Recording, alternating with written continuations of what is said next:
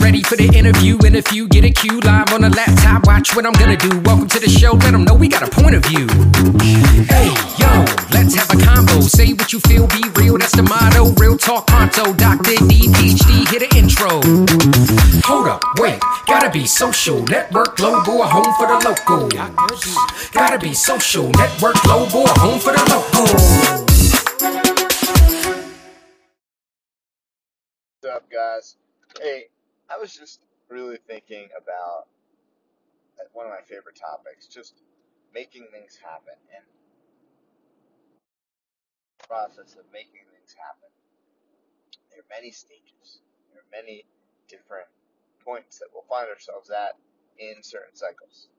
And I just think that almost the most overlooked part, ironically enough, is just taking action, right? A lot of times you hear about getting into action or planning or getting ready. And those things have their place. Don't get me wrong. Those things have their place.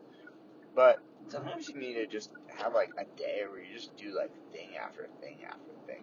And it doesn't always have to be like stuff you've been dragging your heels on. Sometimes it's just like, I'm going to have a creative day of creating new things. Like, think about the term creative, right? It's like, if you're creative, you've got to be creating, right?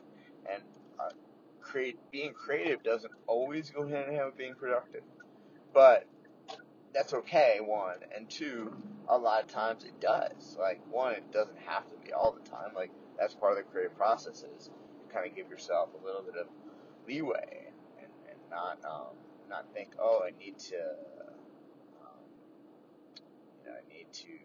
always hit 100 on every project, or everything has to have this exact outcome. Like, you can be like, no, you know what, like, I can think about things a little bit different.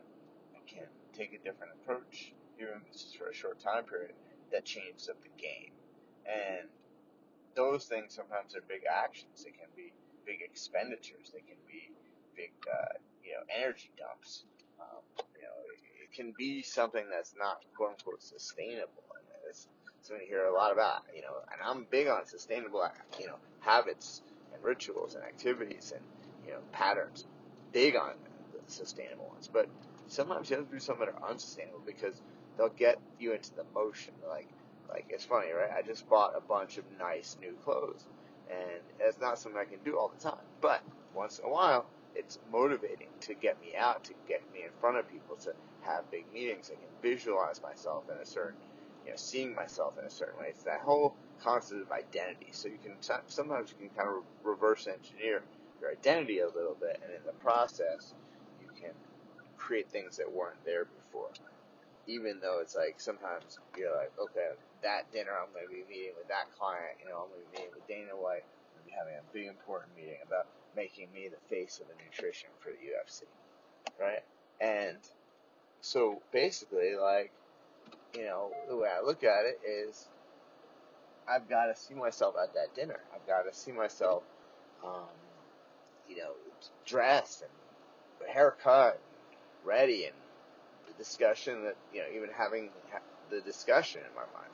But I definitely can see myself wearing certain clothes. And, like, when I have certain clothes, it might be Dana White, it might be somebody else. But, now that dream is a little closer to reality. That's one obstacle less to make it happen. I have one of the pieces of the puzzle.